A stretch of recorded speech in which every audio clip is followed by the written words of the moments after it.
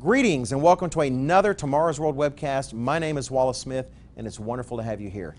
I admit that I was encouraged by a major publication. That doesn't get to happen all that often.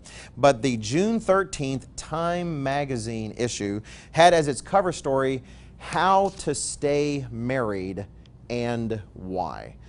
You just don't see, regrettably, a whole lot of major articles talking about how marriage is wonderful, it's good for you, and what are some of the secrets to actually staying married. Now, I wish I could say that the article actually did a good job of giving a lot of the reasons for staying married and a lot of the ways to ensure that you will stay married. They don't. We do have a resource that does. Actually, Roderick C. Meredith wrote a booklet that we offer for free, God's Plan for Happy Marriage. You owe it to yourself if you're in a marriage or one day want to be in a marriage to get that booklet. It's on our website. You can order it through the mail, whatever you want. We just want you to have it. That has things this article definitely does not. But the article does make a particular point I'd like to highlight on the program. First, a little sympathy. I appreciate that they recognize in this article that marriage is changing radically. What does marriage even mean anymore? The author of the article points out, it's not even clear anymore exactly what couples are signing up for.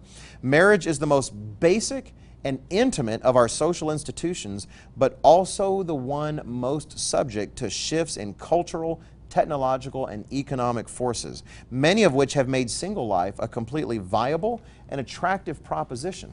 I would say that's because a lot of the lies that are being built into the concept of marriage, which is really a shame. Just not the way things are supposed to be. Anyway, later on in the article they give a particular highlight, and the comment here comes from Gary Chapman. Some of you may even be familiar with some of his major works. He's a very popular marriage counselor and has written a lot of books.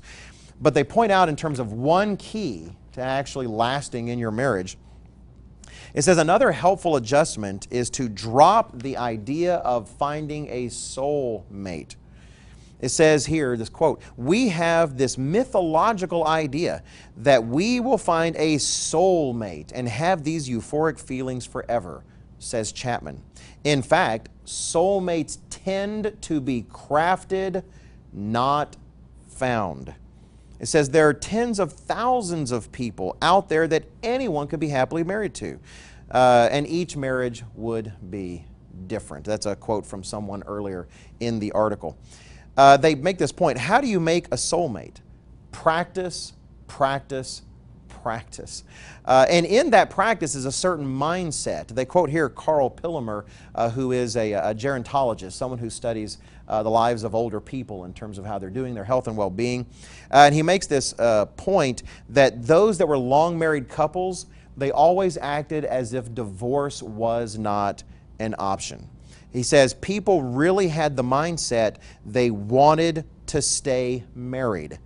They regarded their partnership as less like buying a new car and more like learning to drive. I thought that is a great way to put that. We are so focused on this concept that we have to find a soulmate somewhere, that somewhere in the world is that one unique person. And yet, when people find dissatisfaction in their marriage, what do they often tell themselves? Well, this isn't my soulmate. I somehow married the wrong person. When that's not really the question. That's not really the issue. It's interesting, a little bit earlier, May 28th, 2016, the New York Times ran an op-ed titled, Why You Will Marry the Wrong Person. I don't agree with everything in the article, but it really actually was pretty good in some of the points that it made. And there was one comment in particular that I thought was tremendously insightful that goes against this mythological idea of a soulmate.